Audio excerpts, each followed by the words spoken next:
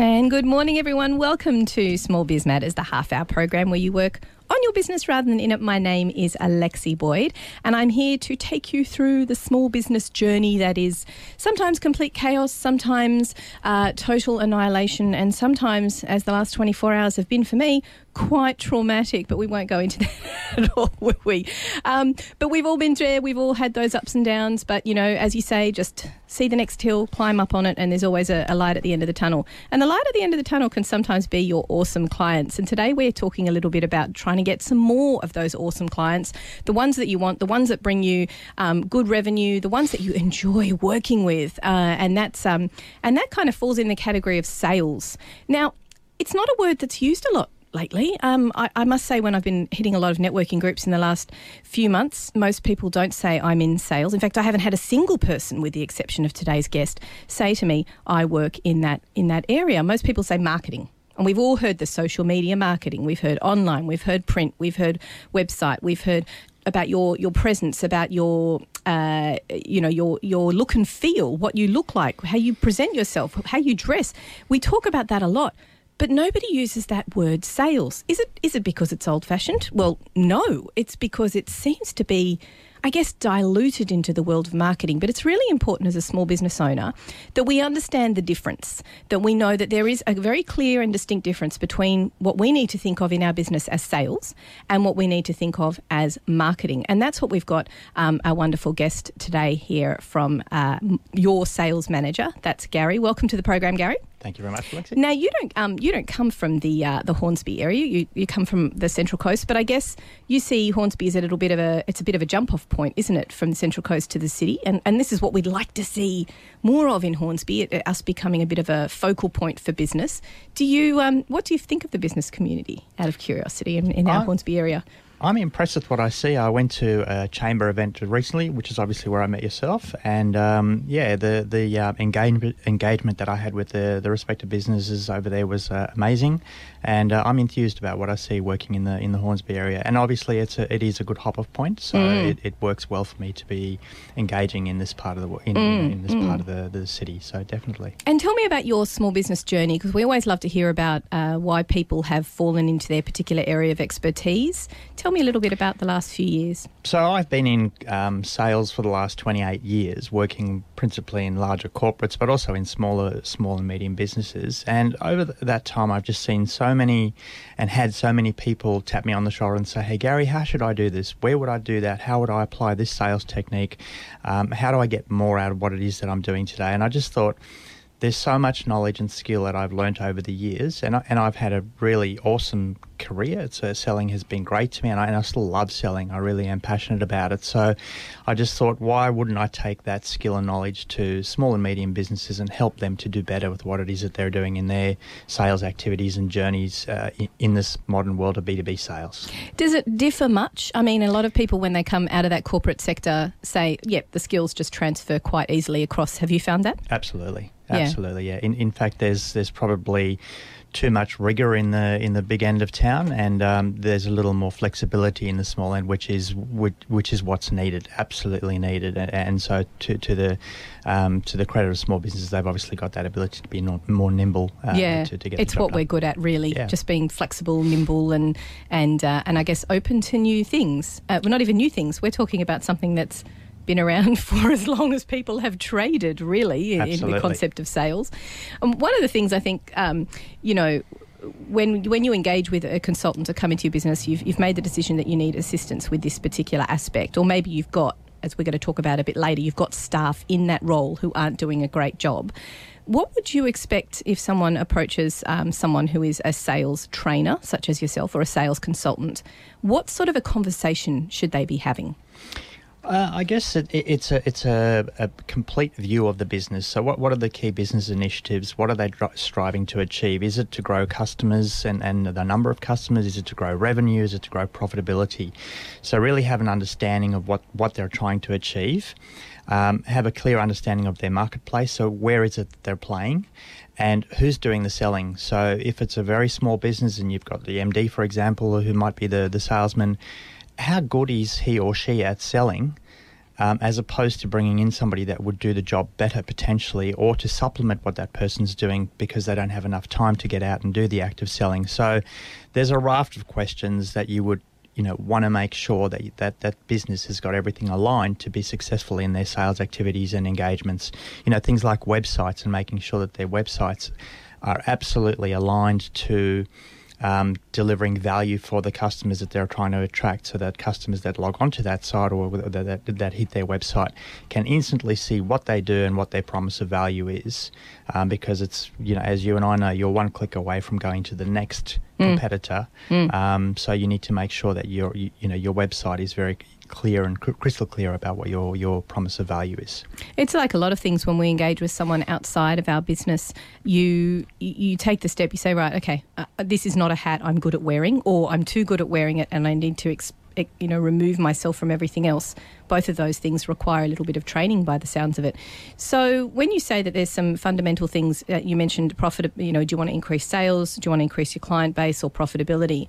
Is it a matter of sort of really looking at your client base and saying, do I want more from my existing customers, as in I want to upsell them to a new product, or do I want to increase my client base with the existing product and smaller offerings? Is that something that you or a good sales consultant would sit down with someone and go through, or is that something they need to prepare in advance of engaging with you? No, that is the type of thing that that I would sit down, or as a professional consultant would sit down and analyse, is to say, what is the capacity to actually have cross-sell, upsell in your existing client base to actually drive that extra revenue or profit. If there's not a lot of capacity to do that, then it has to come from new business. So the focus needs to shift to being on new business. So it's a case of understanding what the product or service is that business is selling, and what's the scope for up cross and upsell within their existing client base, to then say, well, we can get that revenue and profit from there, or we need to look further afield. I can imagine some people sitting at home might be thinking to themselves, well, how can someone else possibly know my product or my offering as much as I can? I should be the one doing this. Yeah, maybe I need to take a step away from the doing in the business and go back to the selling. But not everybody's a natural born salesman, are they? No, that's right. Yeah, I think you get born into the joy of wanting to sell. Everyone will do it if they have to do it, and they may not do a particularly good job of it because they don't enjoy doing it. So if you love it, you're going to do well at doing it. But to answer your question, I think it's about answering the tough questions. So when somebody like me comes in, or a consultant comes in and says, tell me how you will or would cross-sell and upsell to this customer, and give me the very real working example of how that's going to play out. So the conversation with the business owner or the sales rep that's on the floor doing the work. Oftentimes that's where things get squirmish, because they're not sure that they know how to do it. And so it's really asking the tough questions and fleshing out how that will happen in a real sense. And I don't have to be an expert in their business or their product or service that they're selling. I have to be more of an expert around asking the question about, you step me through how this is going to happen in reality, so that we understand whether you have the capacity to cross-sell, upsell, or do we go and look for new business? So it's quickly flushed out. Yeah. And I guess that's what comes with the experience, dealing with consultants who have got those multi-level, lots of different conversations, working with small business, working with multinationals. You kind of learn how to have those different conversations with a variety of clients, and that's where the skill is, really. Absolutely. Yeah, absolutely. And we're all good at that. We're all good at our particular skill. We're good at having those client conversations, sometimes difficult ones, but we're also quite good at not necessarily upselling, but just through our own personalities. How do you capture that? Because I wonder how an outside person coming into the role, who's suddenly ringing existing clients and they're going, hang on, I've got a relationship with this guy. Why is this guy calling me about the same product? How do you get past that element of conversation? You mean as a consultant making those calls? Yeah, say you've engaged with them and you've started calling their database or their leads. It depends on the engagement, because it might be that you actually are saying, I'm ringing representing this company, so that they actually acknowledge, or I'm acknowledging that I'm making the call on behalf of another company, and I'm doing the uncovering, I'm doing the unearthing of the opportunity to say, we know you buy this today, but, would you be interested in X or Y? Or there's an affinity product that's a natural extension of what it is, or service that's a natural extension of what it is that they sell today. And so it may not be that I'm the deep expertise or have deep product or expertise or knowledge, but what I'm doing is I'm paving the way for somebody else to go and have that discussion. So I'm really setting up the appointment for the person that is the expert to go and have that discussion with that prospect or that customer. Yeah. And so one of the things that when someone like a small business is going to engage with someone in your position, you're going to need a couple of things, and obviously the main thing is, as you said, a website that's clear, so that as you said, we were talking about it the other day, it's one click, isn't it? You're one click away from literally having someone go, well, this is a waste of my time. So you need to make sure that that's all there. Is that something that someone in your position might do? They might give advice on how better to improve the website if it's looking clunky? Yeah, absolutely, because the website ties back into the unique value proposition of the business and its products and services. And if there isn't something that's clearly defined there, that can be easily articulated both verbally and on a website, then you are that one click away, because people will look at the site and go, I don't understand what that is, or I'm not clear about what it is that you do. And so they're on to the next one where it jumps out and hits them and goes, oh, yes, I know exactly what they do. Because you probably would have seen the numbers today, but 80% of customers have all but made their decision before they even talk to you, because they've done their research online, as you and I do when we purchase products or services in a retail sense. So it's not too different in a business sense. And so that content that's on the website needs to be very clear. Unique business value or unique promise of value needs to be very clearly articulated, so that they go, yes, I want to talk to that business. And something else that they must have, I guess, because you can't just be basically pulling out the white pages. Is there a white page? Is there even a white pages anymore? You can't just be pulling those out and just starting to ring around. They need to have some sort of a database. Now, I think when I say that to people go, oh no, I mean, is that a spreadsheet? Is that a piece of software that I have to have already been building up? Can it just be a list? What, in your mind, for someone with zero experience as to what a CRM should look like, what would you like to see to begin the sales process? I just think, and even for me in my own business, it's impossible to run a business without a CRM or a customer relationship management application of some description. I don't believe that any business can be truly successful without one, because it becomes that digital footprint of the business. It becomes a true working platform for how you manage your customers moving forwards. And so when you say to me today as a potential prospect, Gary, I'm interested in your product or service, but can you give me a call back in 3 months or 5 months or 6 months? I need to capture that somewhere where I get an automatic reminder in 6 months. But that also tells me, what did we talk about when I spoke to you 6 months ago?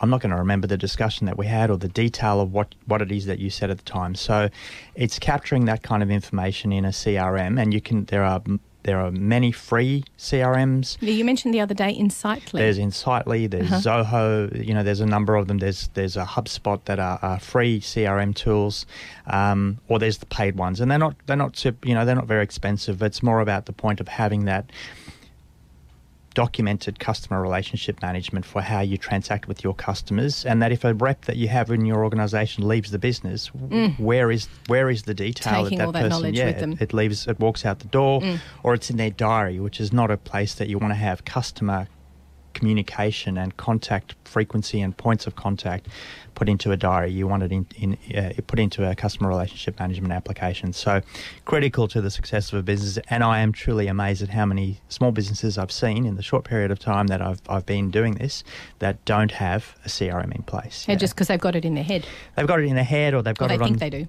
On spreadsheets, or they've got it in diaries. And the other thing about a CRM is it actually adds value to the business. And I don't mean from a perspective of how they go about selling. Of course, that's the key benefit of it. But if they're looking to sell their business and a prospective buyer's coming in to buy the business, they have a true database of their customers and the contact points, how often they deal with them, how often they talk to them, that they can actually point to in a digital sense or in a documented sense. So having that electronic customer base is just worth an enormous amount for any business, yeah. Well, you'd be nuts not to have one. We're going to take a quick break here on Small Biz Matters, and when we come back after the break, we're going to take you through a little bit more of a step-by-step process on how to enter that information into a product like Insightly for your CRM. You're here on Triple H 100.1 FM. You'll be back after this. So, welcome back, Gary, after that little discussion regarding just all things Sydney, really. Just traffic. It's just all about traffic. It's one of the beauty of things of living up here, isn't it? Dealing with great businesses and, of course, not having so much city traffic, which is good. So before the break, we were talking a little bit about one of the CRMs you suggested is a free online tool that businesses can use called Insightly. Now, the thing about a CRM database is I think we can all begin that database with just our existing customers. So that's a good starting point. There's probably at least a dozen lines right there. And tell me what sort of things we should be populating that database with. So my message to businesses that haven't used a CRM tool before is to say, if you're using an existing billing application like an MYOB or a Xero or something like that, the import of your customers into a CRM tool is reasonably easy to do. So getting the CRM populated with your customers is not a particularly tough task. Then you need to kind of small steps work on the basics, just the customer contact points. So you actually start to use it for just calling your customers, documenting what you've said in the conversations, when the next contact point will be, to make sure that you're tracking your sales activity and that you have those automatic reminders pop up for when to call that customer based on when they told you, when their buying cycle is, when their budget cycles are, whatever it is, that's the inflection point for when you should be making that call. CRMs are also very good at doing traditional pipeline management, lead management, and actual revenue tracking as well. But so a CRM can do all of that for you. It's not doing the actual invoicing. It's doing the tracking of. So as a business owner, what does your pipeline look like? So am I going to actually hit my targets next month? Am I going to hit my targets the following month? What have I got in the funnel that's going to be delivering what the business needs to be successful and to survive? So the message is start small or start simple with just the contact management. So actually just getting the customers in there, getting the feel of how you keep the rolling contact management part of it.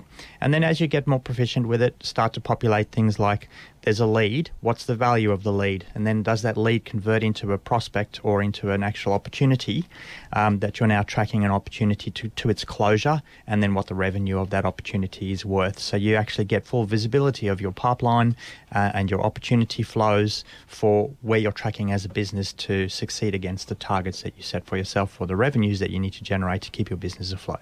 It sounds to me like any good piece of software, a lot of them, even the free ones, have got some really good capacity and they can be quite a powerful tool. But you need to take the time to sit down and learn how to use it. You do, and they become a living, breathing application because they're only as good as the last person that entered a piece of real data or a piece of real information into the tool. So, I often say to small businesses, for me, oftentimes when I've been asked to engage, I won't engage without a CRM because it's the mechanism for me to track my activity in that customer's account if I'm doing work for them, and it's then the handoff to say, this is what I've done for you. You now have a platform of future contact, future opportunity, future pipeline that you need to manage from there. So it's critical. I see CRM as being the kind of the glue that holds a business, any business, small or large, together for how they manage their sales activities, unless they're only dealing with 4 or 5 customers. But even then, 4 or 5 customers can have multiple touch points within one customer account, and so you need to be tracking all of those touch points as well, and who's had what conversations at what times and what's been said.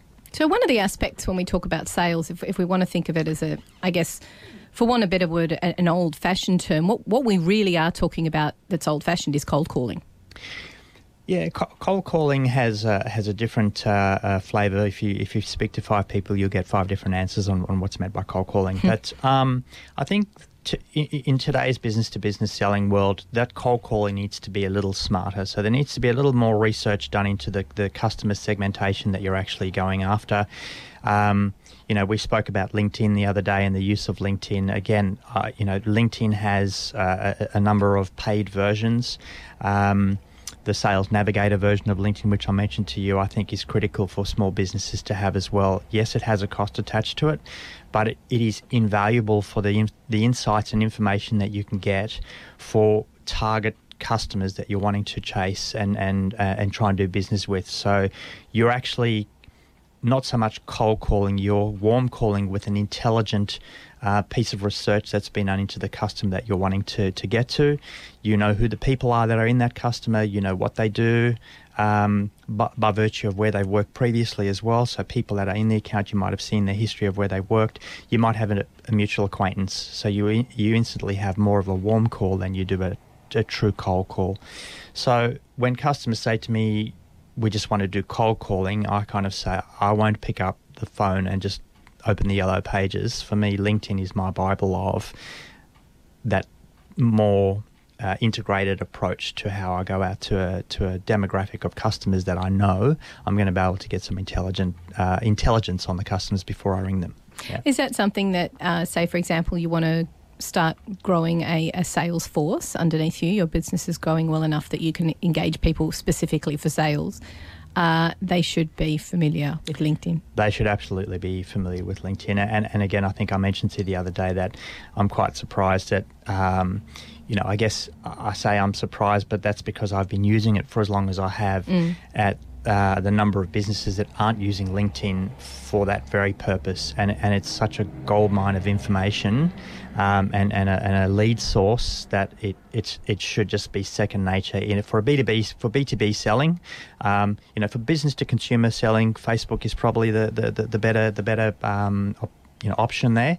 I'm not even on Facebook, so I only use LinkedIn. How does that even work in life? Yeah, it is a little bit like that. And people do ask me that, and I just say I just haven't had the need. It'll probably change, but it's just been that LinkedIn has been my Bible of where I do my business and where I do my communications with customers that I want to connect with. It's funny how the evolution of sales in a small business world, we talk about Facebook as a sales platform so much, but when you think about it, that really is where you want to talk to consumers. But if consumers are not your end goal as a customer, why would you be talking to them on a non-business platform? LinkedIn, I guess, by the sounds of it, I mean, I'm sure there's potentially others as well, but that is the major source for business-to-business selling. Yeah, absolutely. And I have this warm debate with a number of people around, yes, but there are business customers that are on Facebook as well. And that's true, they are. But 99% of the time, those business customers are actually doing more of their business kind of networking through LinkedIn. So it's not, yes, they'll be there. So that's not to say that advertising or keeping connected on Facebook is not an appropriate thing to do. Brand reminders. But the actual true business networking, I believe, in a B2B selling world and environment happens on LinkedIn more so than it does on Facebook. And you mentioned the other day that obviously when you engage with people as an outside consultant, they're going to check you out naturally, but the second person they're going to check out is the person that you're representing, which will be the MD of the company that you happen to be calling for. Tell me some really basic musts that everybody should have on their LinkedIn profile. So you absolutely should have all of your contact details, and you should make sure that your contact details are updated. The number of people, even just again, that I've spoken to in recent weeks where they've said, but my mobile number's on LinkedIn, and I go, no, it's not. Your web page, you don't have a link on your personal page to your company web page. You haven't got your kind of promise of value clearly articulated or what it is that you actually do. And not having 3 or 4 profiles on LinkedIn. You only want to have one profile. So if you've done things over the years where you might have made mistakes and you've joined it, and you've set yourself up 2 or 3 times, kill off the ones that aren't relevant and only have one LinkedIn profile. You can't have more than one because otherwise people are confused. And again, of course, yeah, I've seen that before when I've been trying to hunt people down. I've gone, but that's in the same area that you're in, doesn't have a photo and there's only 1 or 2 connections. Is that you? Yeah, that's right. That looks really unprofessional when you think about it. It does, and then people go, I don't know which one is you and which one is the place that you're currently working at, because people haven't ended when they worked in a place, or so it's like I'm not sure who I'm dealing with here or which person it is. The other thing is make sure that you've got a good photo. So it's a photo that you're not wearing glasses. Your face is clearly visible. It's got a kind of a warm smile about you, so that you look like someone that's warm and engaging that people want to actually engage with. That all of your detail is up to date, and post regularly. I mean, when I started in this role, I tore down all of my posts that were kind of pure technology-based posts, because people would have looked at that and gone, that's kind of boring. And I'm now obviously doing more of the sales and the world of selling posts, but I'm posting or sharing content regularly that I believe will be relevant to obviously my audience, which is people that want to say, well, we want to engage a sales consultant to work with us, so we want to see that they're putting out content of relevance. How far back should you get rid of irrelevant content in reality? About a year? Yeah, I guess it depends on whether you're transitioning from a different role. But if it's still relevant, then you can leave it there. People will only look at probably your last 10 or 20 posts anyway. They may not go much beyond that. Mm-hmm. But if there's absolutely irrelevant content there, then that should be taken down. Yeah. And so, the LinkedIn profile is very, very important to make sure that people can very easily get to you. They get to your website. The correlation between what it is that you've said you do on your LinkedIn profile marries to what it is at the website that people will be pointed to says as well. Mm-hmm. Because then there's that kind of linkage that says, right, I know that Gary does this. His website says he does that. So he's, that's the right thing. That's what I'm looking for. I've done my 2 pieces of research and they marry up, yeah. And be careful, of course, if somebody's going to engage with you and there's a lot of trust involved in your business, you've got to make sure that whatever other online presence that you have is pretty squeaky clean too. So go through your Facebook page, maybe go back to the back end and make sure that any posts that you've got on there are not necessarily public, that you don't wish to be public, that, turn off that public feature and actually delete out or change those posts. So I do that quite regularly. Is I get a bit concerned about, my kids being online. I mean, who am I kidding? Everything's public these days. But if you go through your posts and you see things that you don't want to be public, I had a couple of friends who are in the IT industry go, oversharing much? You might want to remove the settings from that so it's not public. Yeah. So do go through that occasionally, because Facebook is a bit tricky and will change the ball game and change your settings without your knowledge, which is awesome. So do go through and just check that you're not doing anything too public that you wouldn't want a potential client to be looking at.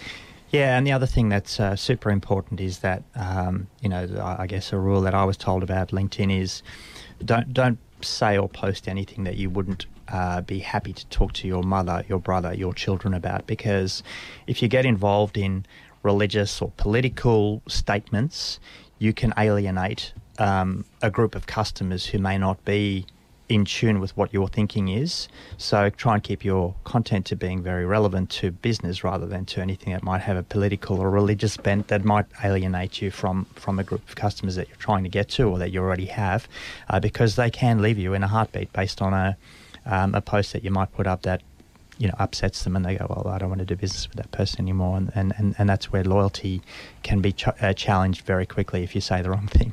I guess if you're not sure, maybe just jump onto LinkedIn, find someone that you think would do it well. It might be a local business coach that works the system very well, and have a look at the sort of thing that they're posting. What does their profile look like?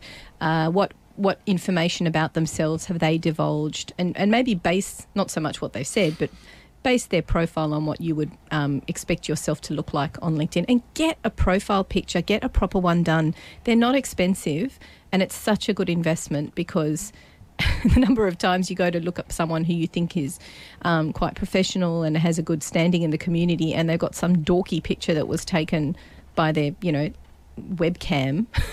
And the other thing on that one is that I see this a lot, is that people have got their LinkedIn picture or Instagram photo profile or whatever picture from when they were 30 years ago, and so if you're looking to meet somebody and they're not that same person anymore. Plus, it also sometimes, again, it's just a personal view, but they want to see that customers want to see the authenticity. They want to they want to see the maturity of the person that I'm dealing with. If you look like you're a 15-year-old from when you took your photo back in the early 70s or something. People are thinking, is that the same person that's telling me they've been in this game for 28 years? It doesn't look like the same person that I'm talking to there. So the brain doesn't compute that very well. So make sure your picture's current, and if there's a little bit of grey hair there, so there's a little bit of grey hair there. It's okay. It's okay, yeah. We're going to take a quick break here on Small Biz Matters. You're listening to Gary from Your Sales Manager, telling us all about some great tips on selling your business, but also just making sure that you've got some great LinkedIn presence and everything is authentic. And, well, we've been talking about heaps. We're going to take a quick break. We'll be back after this. You're listening to Small Biz Matters on Triple H 100.1 FM. And welcome back to Sales Biz Matters. Try again. And welcome back to Small Biz Matters. You're listening to Alexi Boyd, your small business advocate and trusted advisor. Plus, we've got a wonderful person in the room, Gary from Your Sales Manager, who's talking to us about sales. Now, at the beginning of the program, we talked a little bit about the difference between sales and marketing. Gary, can you help me articulate it? Because I don't know, I think it's become all mushed and wishy-washy and small businesses, if you're not an expert in the field like you are, might not quite understand where sales fits as opposed to marketing in your business. A great point. And I had somebody give a very elegant kind of description of the differences between the two. So marketing is about talking to an audience. You're talking to a group of people or to hundreds or thousands of people in how your messaging gets into the market. And sales is about me talking to you. So the messaging is about how do I sell my product and service to you, as opposed to how do I pitch it to the masses. And then we spoke about the marketing terminology the other day, which is the piece in the middle. And that's where sales have to take marketing's messages and marketing have to take sales messages and make sure that they're absolutely linked in how the individual engagement happens. So I need to decipher the broad brush marketing communications that go to market and say, I've got to put that into sales speak, and marketing need to be on board with how that translates back into the marketing speak, so that there's actually a united communication for what that business is presenting externally, both in sales and in marketing. And of course, that middle piece in the middle, which is this marketing piece, where they come together and make sure that the messages work. I think that's one way that the corporate world, when they do it well, it's a good way that we can learn from that as small businesses, because they very much have the sales team, which I think you've articulated that beautifully. They are the ones who talk directly one-on-one or directly to the customer, whereas the marketing team are, I guess, painting a picture with a brand strategy or with a way that they communicate to the masses, but they both have to be aware of each other. And if you put the two separate hats on as a small business owner, you need to be aware of what your marketing is doing in order to work off that to then speak individually to that client. And that's where, coming back to that, what you were saying at the beginning of the program, your website, that marketing piece or your Facebook posts, those marketing pieces, they need to reflect how you're communicating with that individual person, because they're going to use that as a tool. Yeah, absolutely. And I'm just working with a business at the moment where they revamped their website and they had an external marketing consultant and they were asking for my feedback on what that website should look like. And when they were finished and I went onto the website, I said to them, as somebody that doesn't know your business, I look at that page and I have no idea what you're doing. I have no idea what you do, why you do it, what you're selling, what your service is. You know what the messaging is. And so that's where this marketing thing comes in, and they were trying to get too high up in the umbrella marketing pitch for anyone to actually have an understanding of what it looks like in reality. They were high clouding. They were much too blue skying on that one. So there was a very quick realization where I just said to them, take your business hat off for knowledge that you know about your own business, and tell me, looking at that website, you would know what you do. And they went, you're right, we have to go back to the drawing board and have a look what that looks like. And it's difficult to do that. It's difficult to take that business owner hat off and try and be the consumer. But don't forget, you can ask your really good clients for some feedback. Absolutely. People love giving feedback. It is critical to ask for feedback along the way. And personally, I still ask for a lot of feedback. And even if I put up a post, I ask a few people to read it and just tell me their thoughts on it before I post something. If I'm sharing somebody else's post, that's easy. But if I'm creating my own content, I always like to make sure that there's agreement that it sounds right, it looks right. So yeah, definitely other bouncing boards for of people is critical. Absolutely. Oh, there was something critical. you said the other day when you had a look at my website. You go, well, where are you? Yeah. And I went, oh, good point. The About Us. The About Us doesn't have to be, we are the best at what we do and we try and keep our customers satisfied no matter what, and we'll bend over backwards for you to do the thing that we do. And you're sitting there looking, going, well, what is it? Tell me. Yeah, what is it that you do about absolutely. us? And don't be afraid to put those fabulous pictures that you just spent a lot of money on onto your website and give yourself a face, the face behind the brand. Definitely. Because that's why people engage with small business, because they want to be not only supporting a small business, but they want to know that they're going to get that one-on-one customer relationship. Yep. Yeah, Definitely. so work with that. So say, for example, you're getting to the point where you can envisage growing and you realise that you're crap at sales. And you think, okay, I need to hire someone to grow my business, specifically in a sales role. What should you, apart from someone who understands how to use LinkedIn, which we've already established, what should you expect from those sales staff? So I think there's a few things. Firstly, the assessment should be, are you ready to employ a full-time person? Because there is a huge community of on-demand or freelance sales, as I am, capacity that you can look at in the first instance to say, do I jump into a full-time person straight away? And if so, then that's fine. But there might be an opportunity to test the waters before you go into that full-time capacity. Because once you take on a full-time rep, you then have the full-time cost. You've got the management of that person, the whole shooting match that goes with having a full-time employee. So know your numbers. Putting my bookkeeping hat on right now. Know your numbers. Can you afford to put someone on? And remember that a salary is not just a salary. It's a salary. It's the admin. It's the super. It's the training. It's everything else you're expected to do when you have staff. Absolutely. And it's also a case of, you have to, whatever that salary is, you actually need to work on that salary covering you for 46 weeks of a year, not for 52, because you've got 4 weeks leave and 2 weeks sick leave, which people tend to take in one way or another. So, the actual real dollar value for that person is actually a lot higher than their annual salary. Not to put people off hiring people, we must say. No, definitely that's very important. Definitely you just have to know whether you can afford it. Whether that the inflection point and your break even or cost point is enough to support that rep with what targets they have to achieve, and are those targets achievable as well. But from a sales rep's perspective, they should definitely be using a CRM tool. That should be a mandatory from day one, and know how to use a CRM tool. You should have full visibility of their diaries to make sure that they're optimizing their selling time so that you can see what their activity is. At the end of the day, you're paying a person to do a job, and that job means being in front of customers, or if it's not in front of customers, it's on the phone, where CRM is logging those calls and diaries are tracking the meetings, as is CRM. So CRM would also be a record of those meetings.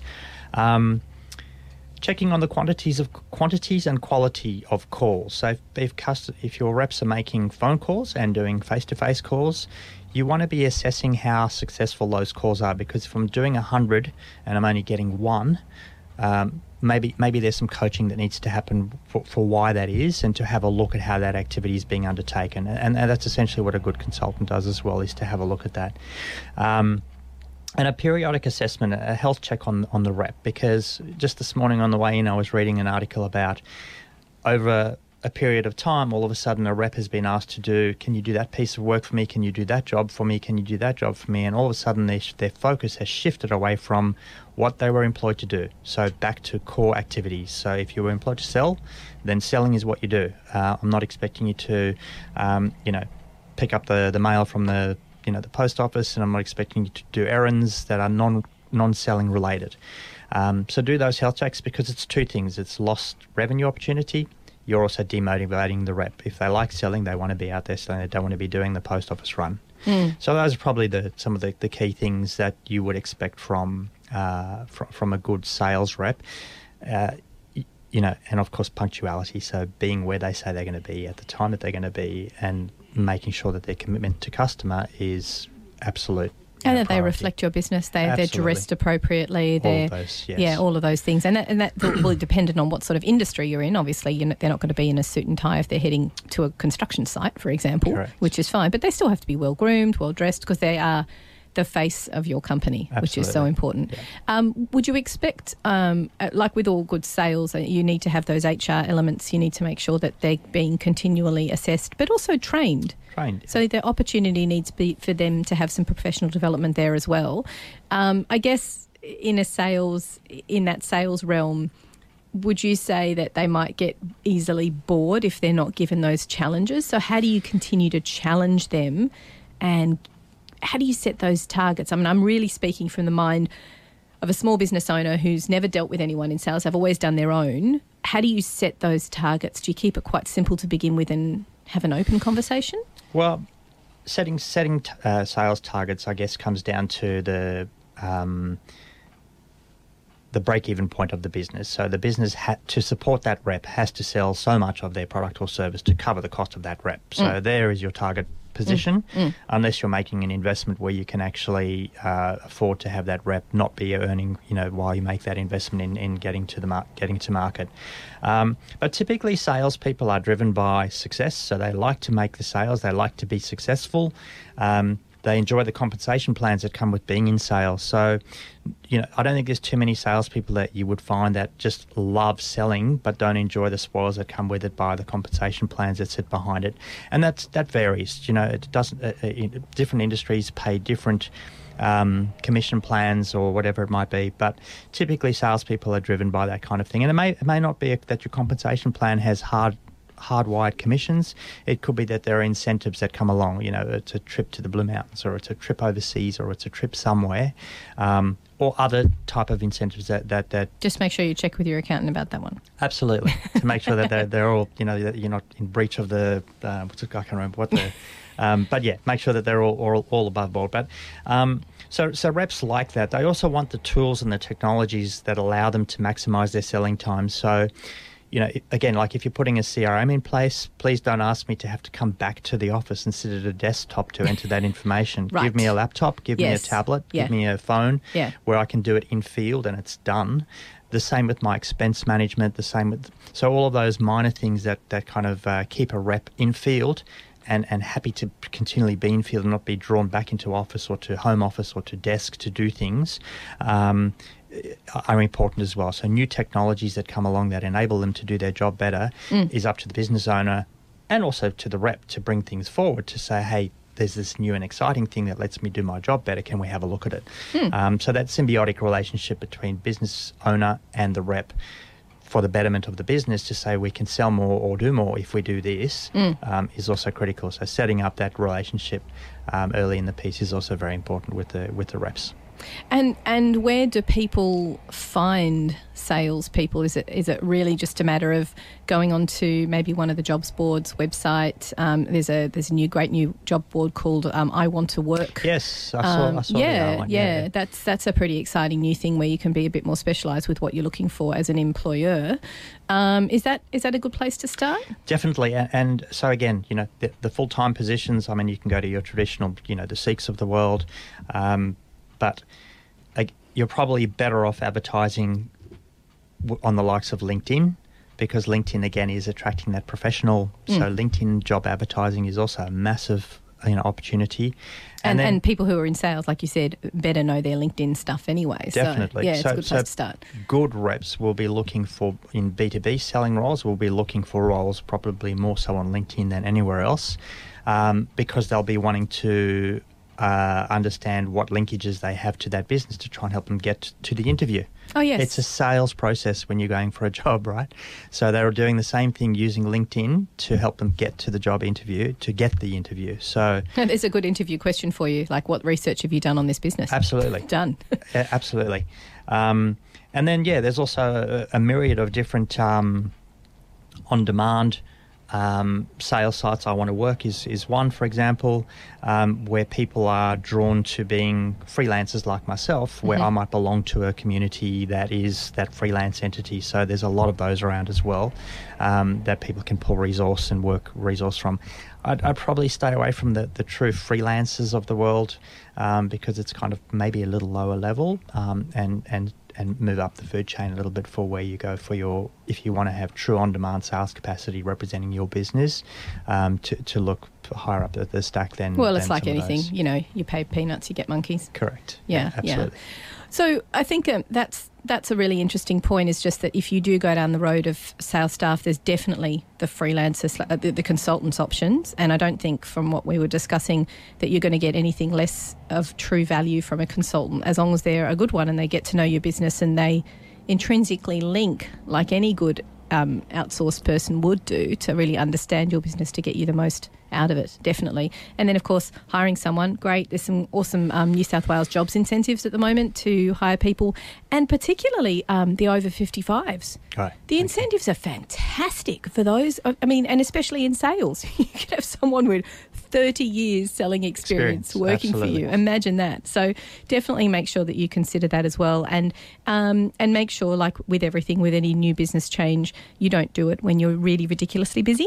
It's probably not a good time to engage with a new staff member on any capacity. No, that's right, because you won't have the time to devote to onboarding them, and onboarding is critical because that's where, you know, a new person into the organisation, whatever role they're in, is their first impression of how this business is going to treat me moving forwards, and more so in sales, because the expectation for salespeople to, you know, get out the door and start selling is almost immediate. So make sure you've got the time to onboard them and educate them in how you want them to go about representing your business and products and services very quickly. Yeah. Well, this has been an absolutely fantastic show. Thank you so much for joining me, Gary. Give me a quick plug for your website as well. So it's yoursalesmanager.net.au, and I would welcome the opportunity to talk to any small business that wants to have a chat. I quite often just have general discussions about you know, the health and well-being of their businesses. So willing to talk to people if they want to give me a call, and all of my contact details are on my website, on my LinkedIn, on my LinkedIn profile. So you can contact me and find me very easily, and more than happy to engage. The one thing that I would like to just say is that if you're engaging with a consulting entity, whoever that may be, try and work with people that are prepared to actually execute on the activity that they consult on, because consultants often will give you a warm, fluffy picture of this is what can be done, and then they walk away and you've paid them, and then it's up to you to execute. If you work with people that actually say, and I will execute on this activity as well, and here's my price to execute on that activity, you know you've got somebody that's actually completely bought into the success of how this would work if they were actually doing the work for you. So there's a fine line between just saying, here's all the fluffy stuff, and as I mentioned to you before, so many people have been caught up in the world of, you know, the digital marketing world and spent lots and lots of money, and the promise of delivery and lead and revenue hasn't happened because it was kind of presented as this is what should happen, and then people walk away. This is what we do. This is not what will happen, or prepared to put our, back it with what we would actually execute on as well. So that's a really good point. So make sure that when you're engaging with any consultant that they can deliver on what it is that they claim to be doing. You may choose to execute for yourself, but that they would be prepared to do it and have a proposal to show how they would do it. So you know that it's something that's achievable. It's genuine, exactly. Look, thank you once again for coming on the show. It's been full of information. If you've just dived in now and you've been listening and you'd like to hear more, you can, of course, catch our podcast on the smallbizmatters.com.au website. Just go to the blogs and podcast page, and all of our guests' podcasts are available for you to listen to right there and then. And, of course, any feedback is welcome. We're also on Facebook. If you're an expert in your field and you'd like to give some of your advice away for free, why not? Just come and get in contact with me via the Facebook page, and we can have a coffee meeting as we did, you and I, Gary. Thank you, everyone, for joining me. We are right on the news time. You've been listening to Small Biz Matters on Triple H 100.1 FM. We'll be back next week. Thanks for joining us.